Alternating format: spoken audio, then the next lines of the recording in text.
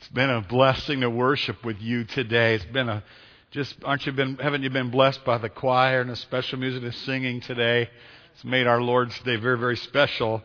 I don't know about you. I suspect that many of you are like I am, and you long to know that you have been used of God in some way. You just long to be used of God. If you're an old timer, maybe you remember that song that we used to sing a long time ago.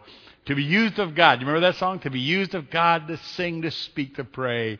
To be used of God, to show someone the way. We don't sing it anymore, but it was a beautiful old song. And I was listening to one of these old-fashioned radio programs one day over by Lake Michigan. I heard Helen Barth come on the radio and sing that. Reminded me of my mother's song. That's my longing. I just want to be used of God. I want to know I did something that made a difference for God. And I know there are many of you that give of yourselves in labor for the Lord here in many different ways. Some very quietly and behind the scenes, and some with our young people, and some in music. And you just want to be used of God. I want to be used of God. I really want to be used of God. And I feel myself getting older and thinking, how many more years do I have? I'm a lot younger than most of you, but how many more years do I have, and what am I going to accomplish, for the Lord? And in the years that I have to come, could I hope to be used of God? I have a great longing for my family, my kids, to be used of God, to go out in the world and make a difference for God, and to see that they made a difference. And lately the Lord's just been stirring me in a great way to think that He's privileged me to be one of the pastors here. This is a church of hundreds of covenant members, or over 500 members of this church. Over 500 members of this church. What if 500 of God's children ask God, use me, God, use me? What would happen if 500 of God's children said, God, use me? Pretty amazing, isn't it? I was talking with a young guy, a young pastor, and he was kind of praying and thinking and seeking placement in ministry as a preaching pastor. And he was talking to me about that. He's talking to me about his resume, and he was talking to me about what needs to be on his resume. He's talking to me about, the kind of education that needs to show up on his resume.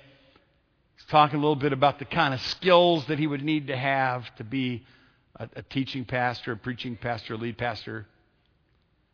And while I was talking to him, it just came to my heart so clearly what I wanted to talk with you about tonight, and that is that the chief shepherd, that's a name for Jesus in 1 Peter, who will appear someday. The chief shepherd, he watches over his church, the great church, army of Christians all over the world. And they're divided up into little flocks here and there, tiny some, bigger some, flocks all over the world. And he appoints under-shepherds over those flocks and to work among those flocks. And it doesn't really matter so much that your resume sparkles. And it doesn't really matter so much that you've honed your speaking skills or your leadership skills. But the chief shepherd that looks out over his flock is looking for men who have the heart of Christ, the chief shepherd. Holy men, godly men. Every little burg and hamlet and village and city and suburb in this nation and all around the world ought to have a holy man. A man who is a man after God's own heart. Daniel in chapter 4, 3 times in chapter 4 of Daniel, they're looking for a man in whom is the spirit of the holy gods. 3 times it says it. Chapter 4, verse 6, verse 8, verse 18. 3 times. In whom is the Spirit of the Holy God. Even unbelievers can tell that he had the Spirit of God on him. The Holy Spirit on him. And there was a holiness about his life. And so it doesn't matter so much what's on our resumes, it's in our skill set.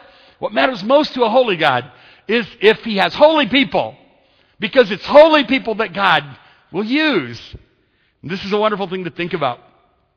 I left my clicker. Let's go get that. And so I can click through some slides for you here tonight. And we're going to move really fast and go through a bunch of scripture tonight. And I want you to see this. 2 Timothy chapter 2 and verse 21 says, if a man cleanses himself from the latter, I believe he's talking there in that passage about things that are unclean. He'll be a vessel for honor. He'll be sanctified and useful for the master. He'll be prepared for every good work. This is a message about that God uses people whose lives are pure and clean. And the aspiration of holiness. That scriptures say in 1 Corinthians, a passage that we often use when we have communion, let a man, this is true for women too, let a woman examine himself. A man examine himself.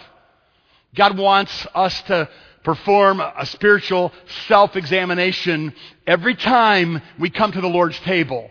And that's why, thank you for coming tonight. Bless you for coming tonight. This shows your devotion as a Christian, as a follower of Jesus Christ, that you desire to be here tonight when you could do other things. And yet you say, no, the most important thing to me is that I would be with God's people, that I would examine myself, that I would obey the ordinance of the church that Jesus gave to us, that I would, the older you get in the Lord, are you like I am? The older you get in the Lord, the more you look forward to communion. The more you look forward to that time of communion. Scottish minister that we often quote, Robert Murray M'Cheyne, his memoirs were gathered together by a guy named Andrew Bonar, and it's a wonderful classic. You should get a copy of it if you don't have it. The Memory and Remains of Robert Murray M'Cheyne. Wonderful, wonderful book. And in it, he has these letters that he writes. And you can smell the fragrance of Christ in the letters that he wrote to people. I mean, think about that. If people look through your emails, would your emails, your correspondence, have the fragrance of Christ on it? Would it be worth writing down? If people looked through your Facebook status, would it have the fragrance of Jesus on it? If people saw they were to read your mail, would it be worth gathering and putting? With Robert Murray M'Cheyne, that's the way it was. He wrote a letter to a young man named Dan Edwards who aspired to the ministry. And I hope that every one of you tonight aspires to the ministry. I'm not necessarily talking about pastoral ministry. I'm talking about the ministry of the Word of God to people. Serving the Lord.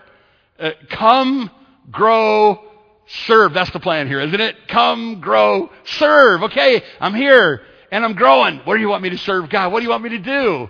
And then to be used of God in the service, you've got to have holiness of life. These are the ones that are vessels unto honor, sanctified and useful to the master. As the scripture says, there are vessels in a household that are of honorable purposes, and are vessels for honorable purposes. Robert Murray M'Cheyne said to young Dan Edwards, who was preparing for the ministry, and I quote, "Remember, you are God's sword, His instrument. I trust a chosen vessel unto Him to bear His name. In great measure, according to the purity and perfection of the instrument will be the success. It is not great talents God blesses so much as likeness to Jesus. A holy minister is an awful weapon in the hands of God." Maybe we would say today, a holy minister is an awesome weapon in the hands of God. That's not just true about pastors. That's true about every worker for Christ. Person has holiness, that person is going to make a difference in the ministry. And the scriptures say, 1 Thessalonians chapter 4, verses 3 through 5, this is the will of God, your sanctification, that you would abstain from sexual immorality, for instance. That each of you should know how to possess his vessel, his body, in, there's the word again, sanctification and honor, not in passion of lust like Gentiles who don't know God. In this particular passage, Paul is talking about moral purity. And he's saying you're going to look different than the people that are around you. You're going to be morally pure. You're going to be sanctified. You're going to be holy. God desires for you to be holy. Paul, coaching Titus on how to establish a godly church in the pagan Isle of Crete. He describes the character that God desires of Christians there in Titus 2:11 through 14. The grace of God that brings salvation has appeared to all men, teaching us that denying ungodliness and worldly lust, we should live soberly, righteously, godly in this present age. You're going to see this is a theme in the Bible. Looking for the blessed hope, glorious appearing of our God and Savior, Jesus Christ, who gave himself for us that he might redeem us from every lawless deed and purify for himself his own special people, zealous for good works. I'm doing a flyover here of passages of Scripture that talk about your sanctification, your holiness, which God requires of us. In other words, we're examining ourselves tonight. I'm helping you to examine yourself as you approach the Lord's table, to ask yourself the question, is God's holiness on my life? And I'm using the scriptures to help as a tool of self-examination for you tonight. So I love you. This is why I'm doing this. And I don't take you through anything that the Lord hasn't taken me through first. What a rich thing it is for God's people to humble themselves and examine themselves and ask, oh God, is my heart pure? Are my lips pure?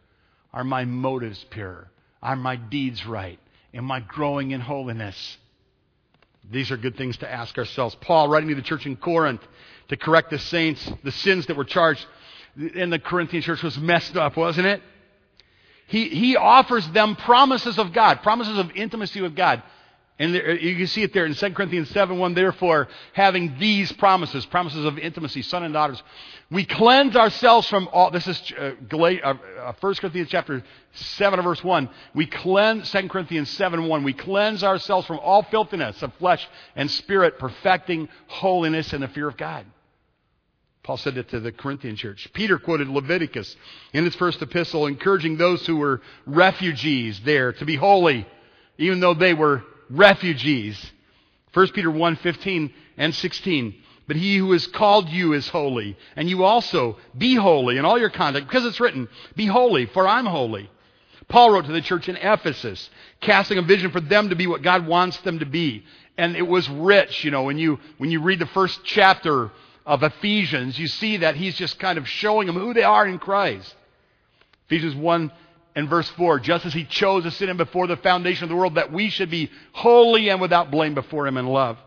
And in chapter 5, verse 27, in the marriage passage there, that he might present her to himself a glorious church, not having spot or wrinkle or any such thing, but that she should be holy and without blemish. God wants you to be holy. He did the same thing with the Philippian church, Paul. When the Philippian church was struggling with division, like all churches do sometimes, in Philippians 2:14 through 16, he says, do all things without complaining and without disputing, that you may be blameless, harmless, the children of God without fault, in the midst of a crooked, perverse generation, among whom you shine as lights in the world, holding fast the word of life, so that I may rejoice in the day of Christ, that I have not run in vain or labored in vain. You see, it's the same thing. Paul told the Romans that when we become slaves to sin, we'll be ashamed. Remember that in chapter 6? But that when we become slaves of God, it will produce holiness in us. But now, having been set free from sin, having become slaves of God, you have your fruit unto holiness, and the end is everlasting life.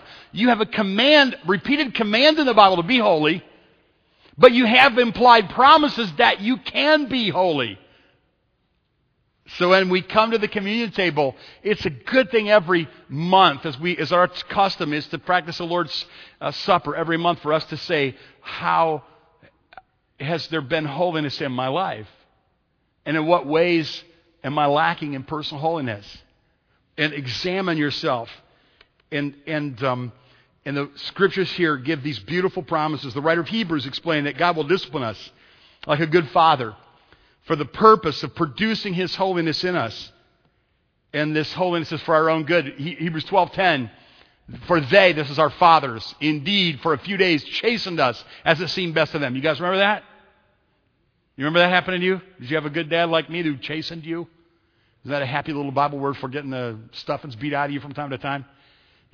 Loving discipline is what I'm talking about. I'm privileged, as I told you, maybe you are too, that you have a mother or father that discipline you with love, so that and you have a heavenly Father who disciplines you too, and who holds your feet to the fire, and who chastises you, and who chastens you, because he wants to produce holiness in you, so that you can be partakers of his holiness. That's a very clear command, but it's a wonderful promise implied, isn't it?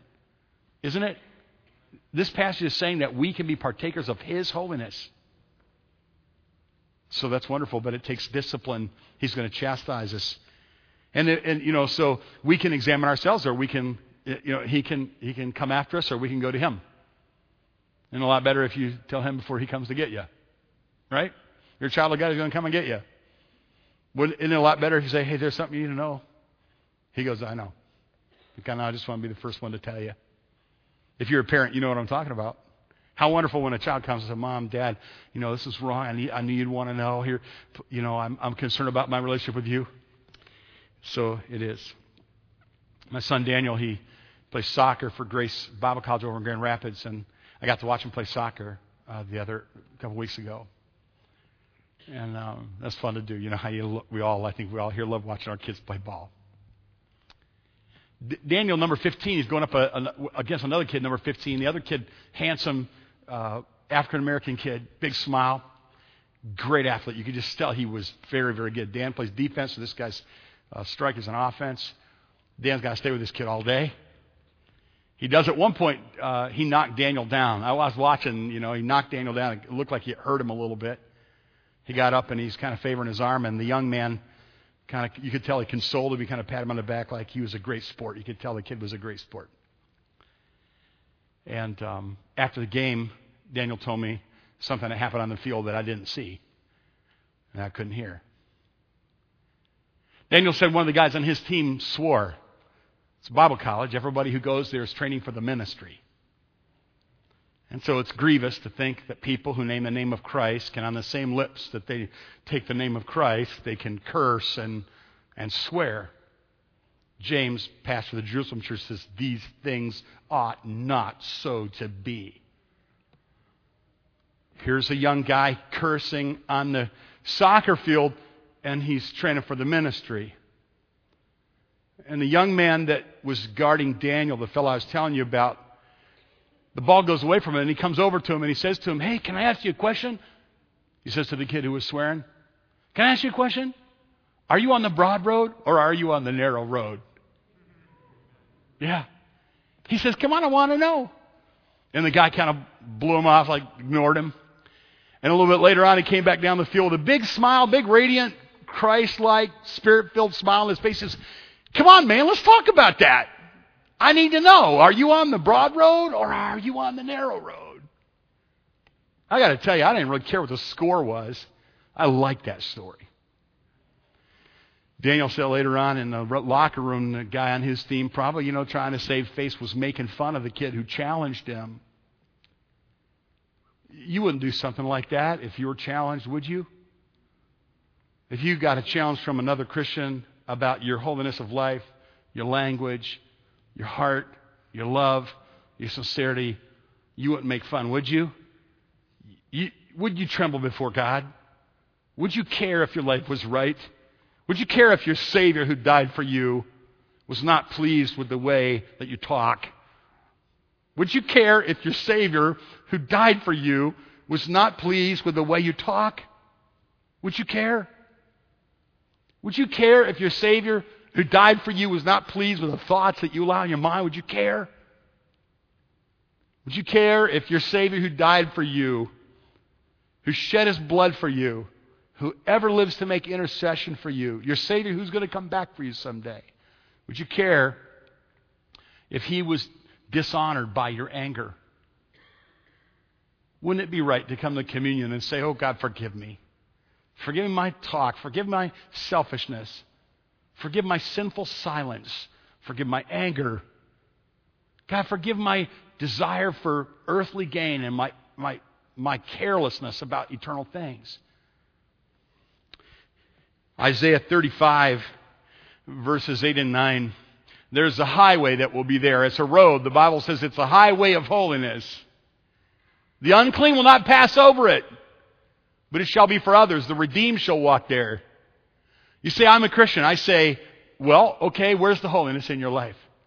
You say, "Well, I know the gospel." I said, "The demons know the gospel. Where's the holiness in your life?" You say, "Well, I signed a card. I walked in aisle. My mama told me I was saved." I didn't ask you that. I said, "Where's the holiness in your life?" You say you know Jesus Christ. I say, "Where's the holiness in your life?" If you know Jesus, how can there not be growing holiness in your life? How can you not be grieved when you sin? God desires for us to be holy.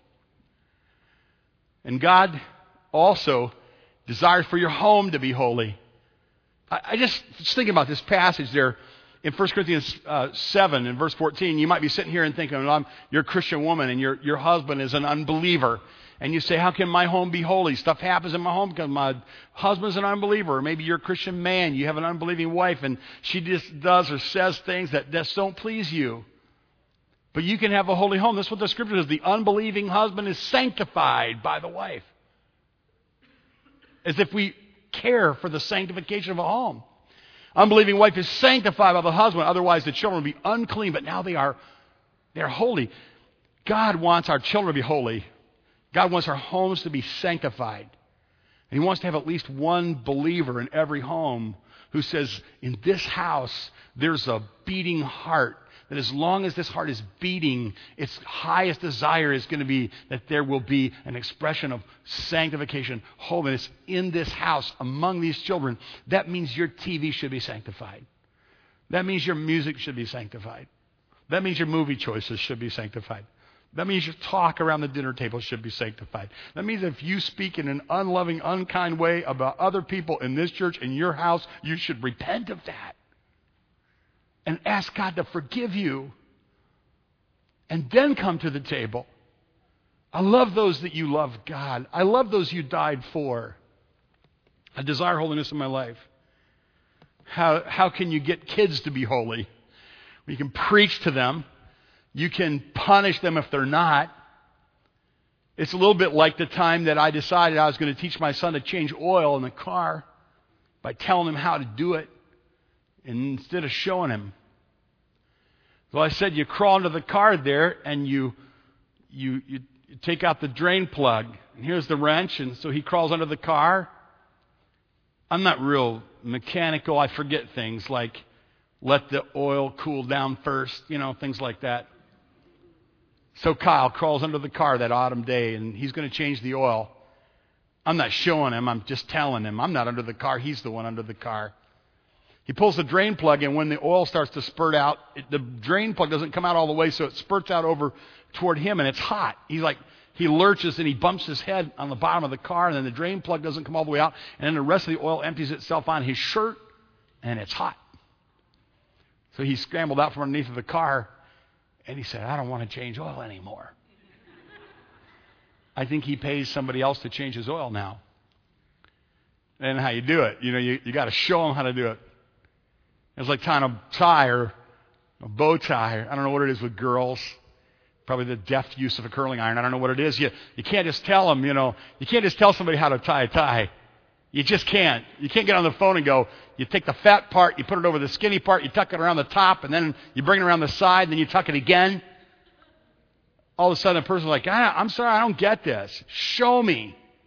Show me. I'm not going to get this until you show me. I hear that. You hear that? I hear our young people in our church going, I hear you talking. Show me what it looks like. I can almost hear their voices. I heard your fancy talk, Pastor. Show me what it looks like. I hear you talking, but I needed somebody to show me what that looks like. So I think when we as a church come to the communion table, that's a good time for us to examine ourselves and say, is there wholeness in my life like God wants wholeness in my life? Is my home a holy place? Like God wants my home to be a holy place. And if we let go of that, month after month, we're gonna become something very ugly and displeasing to the Lord and not honoring the Lord. But if at least once a month we have a time of self-examination, we say, God, my heart is grieved. I'm sad my home isn't holier than it is. Would you help me? I'm going to start again. And you get on your knees and you make amends and you seek forgiveness and you admit your sin. Show me, they're saying. Show me. Don't just tell me. God desires for us to be holy. You've seen that in the scriptures. God desires for our homes, for your home to be a holy home. And this is the thing that's been on my mind a lot. God wants Evangel to be a holy church. He wants us to be holy more than He wants us to be busy. He wants us to be holy. He's not impressed with, hey, look how many programs we're running, God. He's not impressed with that. He looks right past all of that, and he wants to see his evangel a holy church. That's what church is supposed to be about.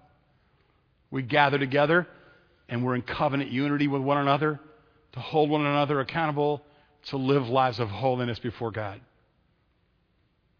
And we're in serious danger of losing that, not in the church at large, in this church right here. We're in serious danger of losing that in this church right here. If God's people don't grieve over lapses of holiness, evidence of sin, if we don't grieve over how we've grieved the Lord, then this church will not be a holy church. It will not really be a church if it's not a holy church. This assembly should be a place where you come together and you stimulate one another spiritually. You stimulate one another to holiness of life. This is what we should be thinking. 1 Corinthians chapter 1 and verse 2 says this very clearly. It's talking about the Corinthian church, and they had lots of serious problems. To the church of God, which is at Corinth, to those who are sanctified in Christ Jesus, called to be saints. This is Corinth. They were messed up, right? They had things that we didn't want to talk about going on in the church. And here's how he starts. To the church of God that is at Corinth, to those who are sanctified. I'm reminding you that you are, and in this sanctified, he's talking about the past aspect of their sanctification, their salvation, their justification. And that they're called to be saints. 1 Corinthians 1:2.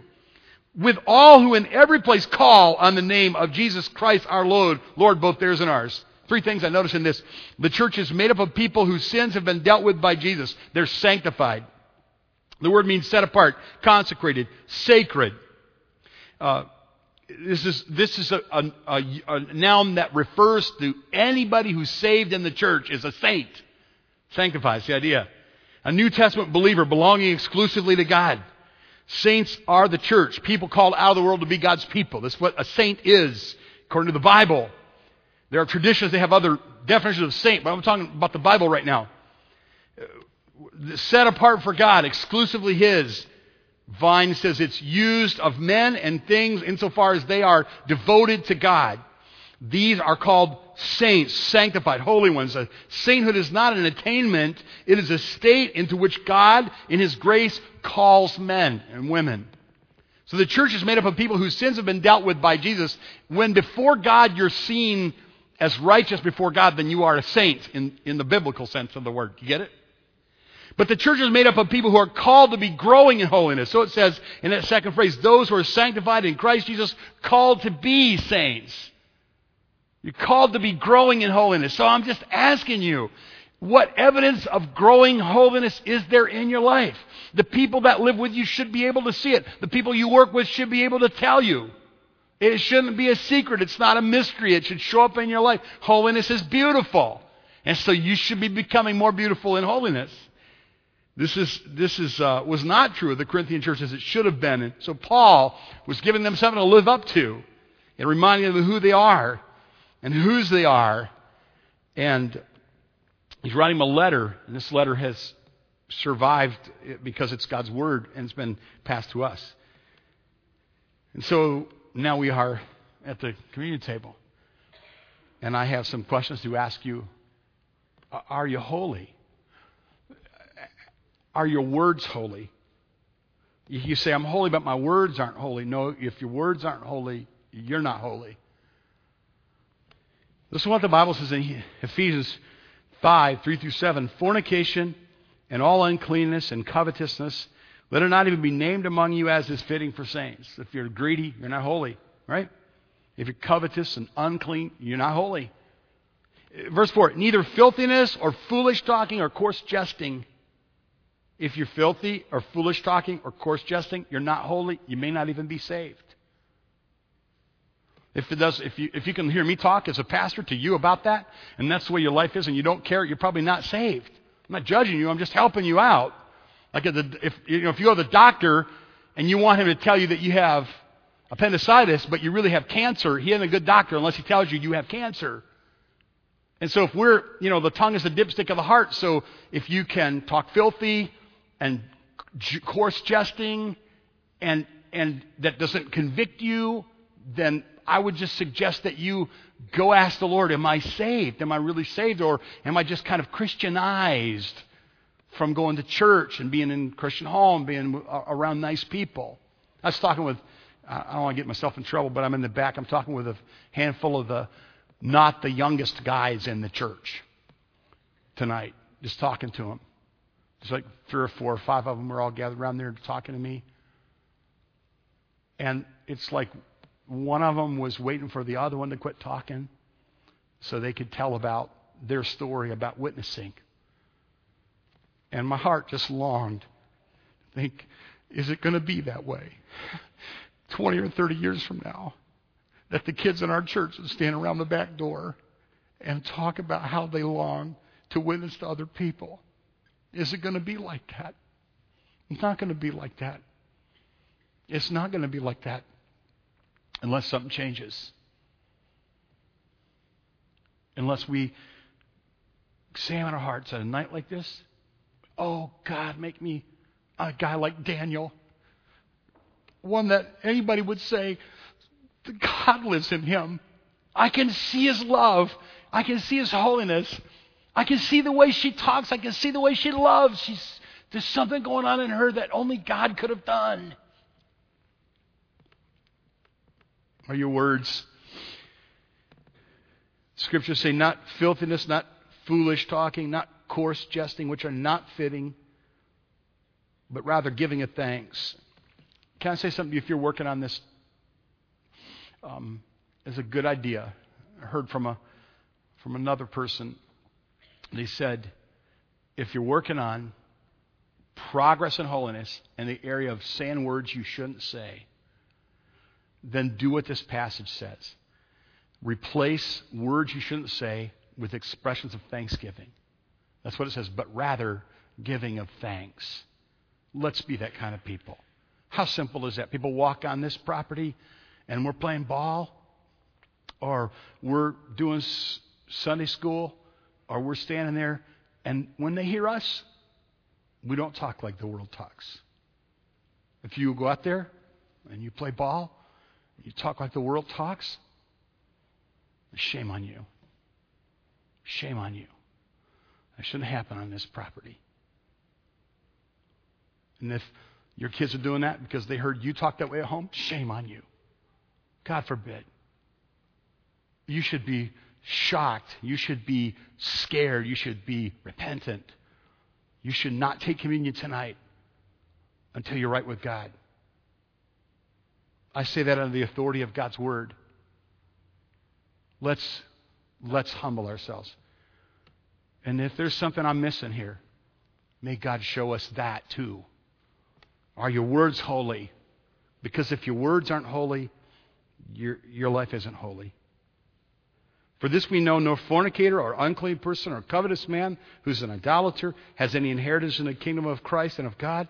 Let no one deceive you with empty words. Because of these things, the wrath of God comes on the sons of disobedience. Do not be partakers with them. Please don't get angry with me. I'm trying to really be direct and honest and helpful. I don't want to talk about things nobody's doing. I want to talk about the way it really is here in this church. I'm your pastor. I love you. I'm going to answer the Lord someday. You guys have had good pastors before me, and I want to be a faithful pastor now. The very idea of our church slipping backwards in holiness of life is a horrifying idea. We ought to all have a big prayer meeting and ask, oh God, please, not now, not here. Please don't let us be influenced by the world around us. Let us be the ones who influence the world around us. Please, God.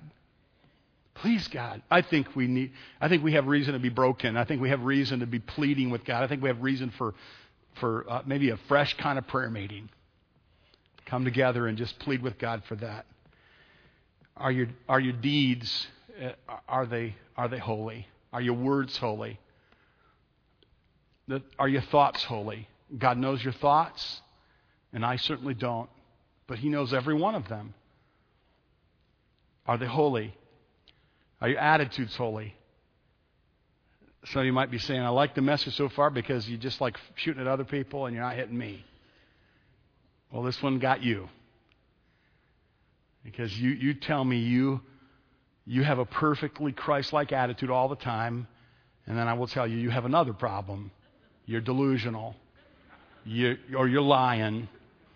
I know. I've been around people that would never swear, never steal, never drink, never smoke, never go to a bad movie. Their attitude stinks all the time. Amen? Come on, seriously, you've been around church? And it's like crabby is a virtue. No, it's not. Just because you're a fundamentalist doesn't mean you can beat up everybody all the time, for fun and profit. Amen? Our attitudes. May God give us these. Is our love sincere and our motives as well? I hope I've helped you tonight. I trust that I have. All I've really done tonight is I told you what God's been kind of crushing my heart about. That's all I did. All I've done here tonight is I passed along to you what I think the Spirit of God was telling me about me and my family. And so could we agree together tonight? Could we agree together? Jesus is my King. He's the one who died for me. I want my life to conform to His. I want His holiness. He wants me to be holy. I want to be holy. He wants me to have a holy home. I want to have a holy home. He wants Evangel to be a holy church. I want to help make Evangel a holy church. Can we agree? Do we agree? Do we have a oneness of mind about that? And it doesn't matter how bad you've been. Maybe I just worked you over tonight and I've discouraged you. Look at this passage. Don't you know unrighteous will not inherit the kingdom of God? Don't be deceived. Fornicators, idolaters, adulterers, homosexuals, sodomites, thieves, and covetous, and drunkards, and revilers, extortioners, they won't inherit the kingdom of God. This is a great verse, isn't it? And such were some of you. The church job is not to go out and gather all the nice people together in one place. Right? The church's job is not to go find all the intact families who've never fornicated, all the people who've never had confusion in their moral life, to gather all the people who've never been drunk, who've never been homosexual. It's not our job to go find all the nice people and then say they were Christian. That is not our job. It's not our job. What is our job? It's to find thieves and idolaters and fornicators and adulterers and homosexuals and sodomites and covetous and drunkards and revilers. They're everywhere. Aren't they? Aren't they? They're everywhere. They're like, oh, that list, I know that list. That's just like the average person in the downriver. Right? You're just talking about the average person. Remember Jim Combs? Some of you that are leaders, remember Pastor Jim Combs coming and speaking to our deacons and some other leaders. And he said, hey, if you want to go out there and you want to win people for Christ to, intact families that are moral and upright, and you want to win those people, good luck. Go for it. You want to build your church on people like that? By all means, go build your church on people like that. But I need to tell you something. There aren't many of them left, he said. Most people out there are like one step ahead of the devil, right? They're hurting. They're lost. They're messed up. And such were some of you. And that's what the passage says. But what are you? You are washed. You are sanctified. You are sanctified. You are sanctified. You're justified in the name of the Lord Jesus and by the Spirit of our God. So are you sanctified? There's that past aspect of sanctification. When we're saved, we're justified. There's this ongoing aspect of sanctification that we call progressive sanctification. We're growing in the Lord, And there's a time, there's an ultimate aspect of sanctification when we're in our glorified state. We're kind of all looking forward to that, right? Unless you're not married, you want to get married first, right? You hear unmarried kids say that. So now we have this beautiful drama that God's given to us and the Lord's Supper, communion. And we trust you would examine yourself as we've mentioned this message. The communion observance is open to those who know the Lord as their Savior, who are walking in sincerity with God. If you're unwilling to confess sin, if you're unwilling to be right with the Lord, then you should not take communion. So the Bible says, God says sometimes God kills people for doing that. Or people get sick or chastised. It's in 1 Corinthians there. You should, if you say, well, I want to take communion because I honor the life, death, burial, resurrection of Jesus Christ, but I haven't obeyed him in baptism, then I would challenge you to think that through very carefully. And I hope that tonight some of you would just say, before I take communion, I'm going to make a promise to God. I'm going to be baptized. Some would wait until you're baptized to take communion. Some, you take communion, but the intent of your heart is to go directly and to obey the Lord in baptism. And then there are some of you here, I'm sure, that you just need to obey the Lord in baptism. What are you going to tell your kids when they want to live for the Lord? Oh, yeah, well, Mama isn't baptized. Oh, really? Do you want your kids to live in half-hearted obedience to God? Do you think that's going to be good for them in the present evil age in which we live? Is somebody looking down the pew at you for direction? Hey, get up there in that baptistry and you obey the Lord. It'll be a beautiful, I know, you'll be scared. I'll be careful with you. We'll get 2 or 3 pastors, make sure we don't drop you. Whatever needs to be done, You obey the Lord in that. So when you come to the communion table, we don't say this every month, so I'm wordy today now, aren't I? But 1, be sure that you know the Lord. 2, be sure that you're walking with the Lord, including areas of obvious obedience, like I mentioned in baptism. The third thing that we like to remind you about, we're glad we have little children here. And little children can participate in communion if they know the Lord as their Savior and they follow the Lord in baptism, and parents will give them freedom to do that. Otherwise, bypass the children for now and explain it to them. Explain why you're doing that. And a lot of times, we were up in northern Detroit one night, and we had our family with us, and they had communion, and we passed the communion table past one of our kids, and just went past them, And then that night on the way home, we had one of these sweet conversations about the things of the Lord, and about the death of Christ, and about their own faithfulness to the Lord and their own baptism. And because we didn't have them obviously participate in the Lord's Supper because they didn't understand yet.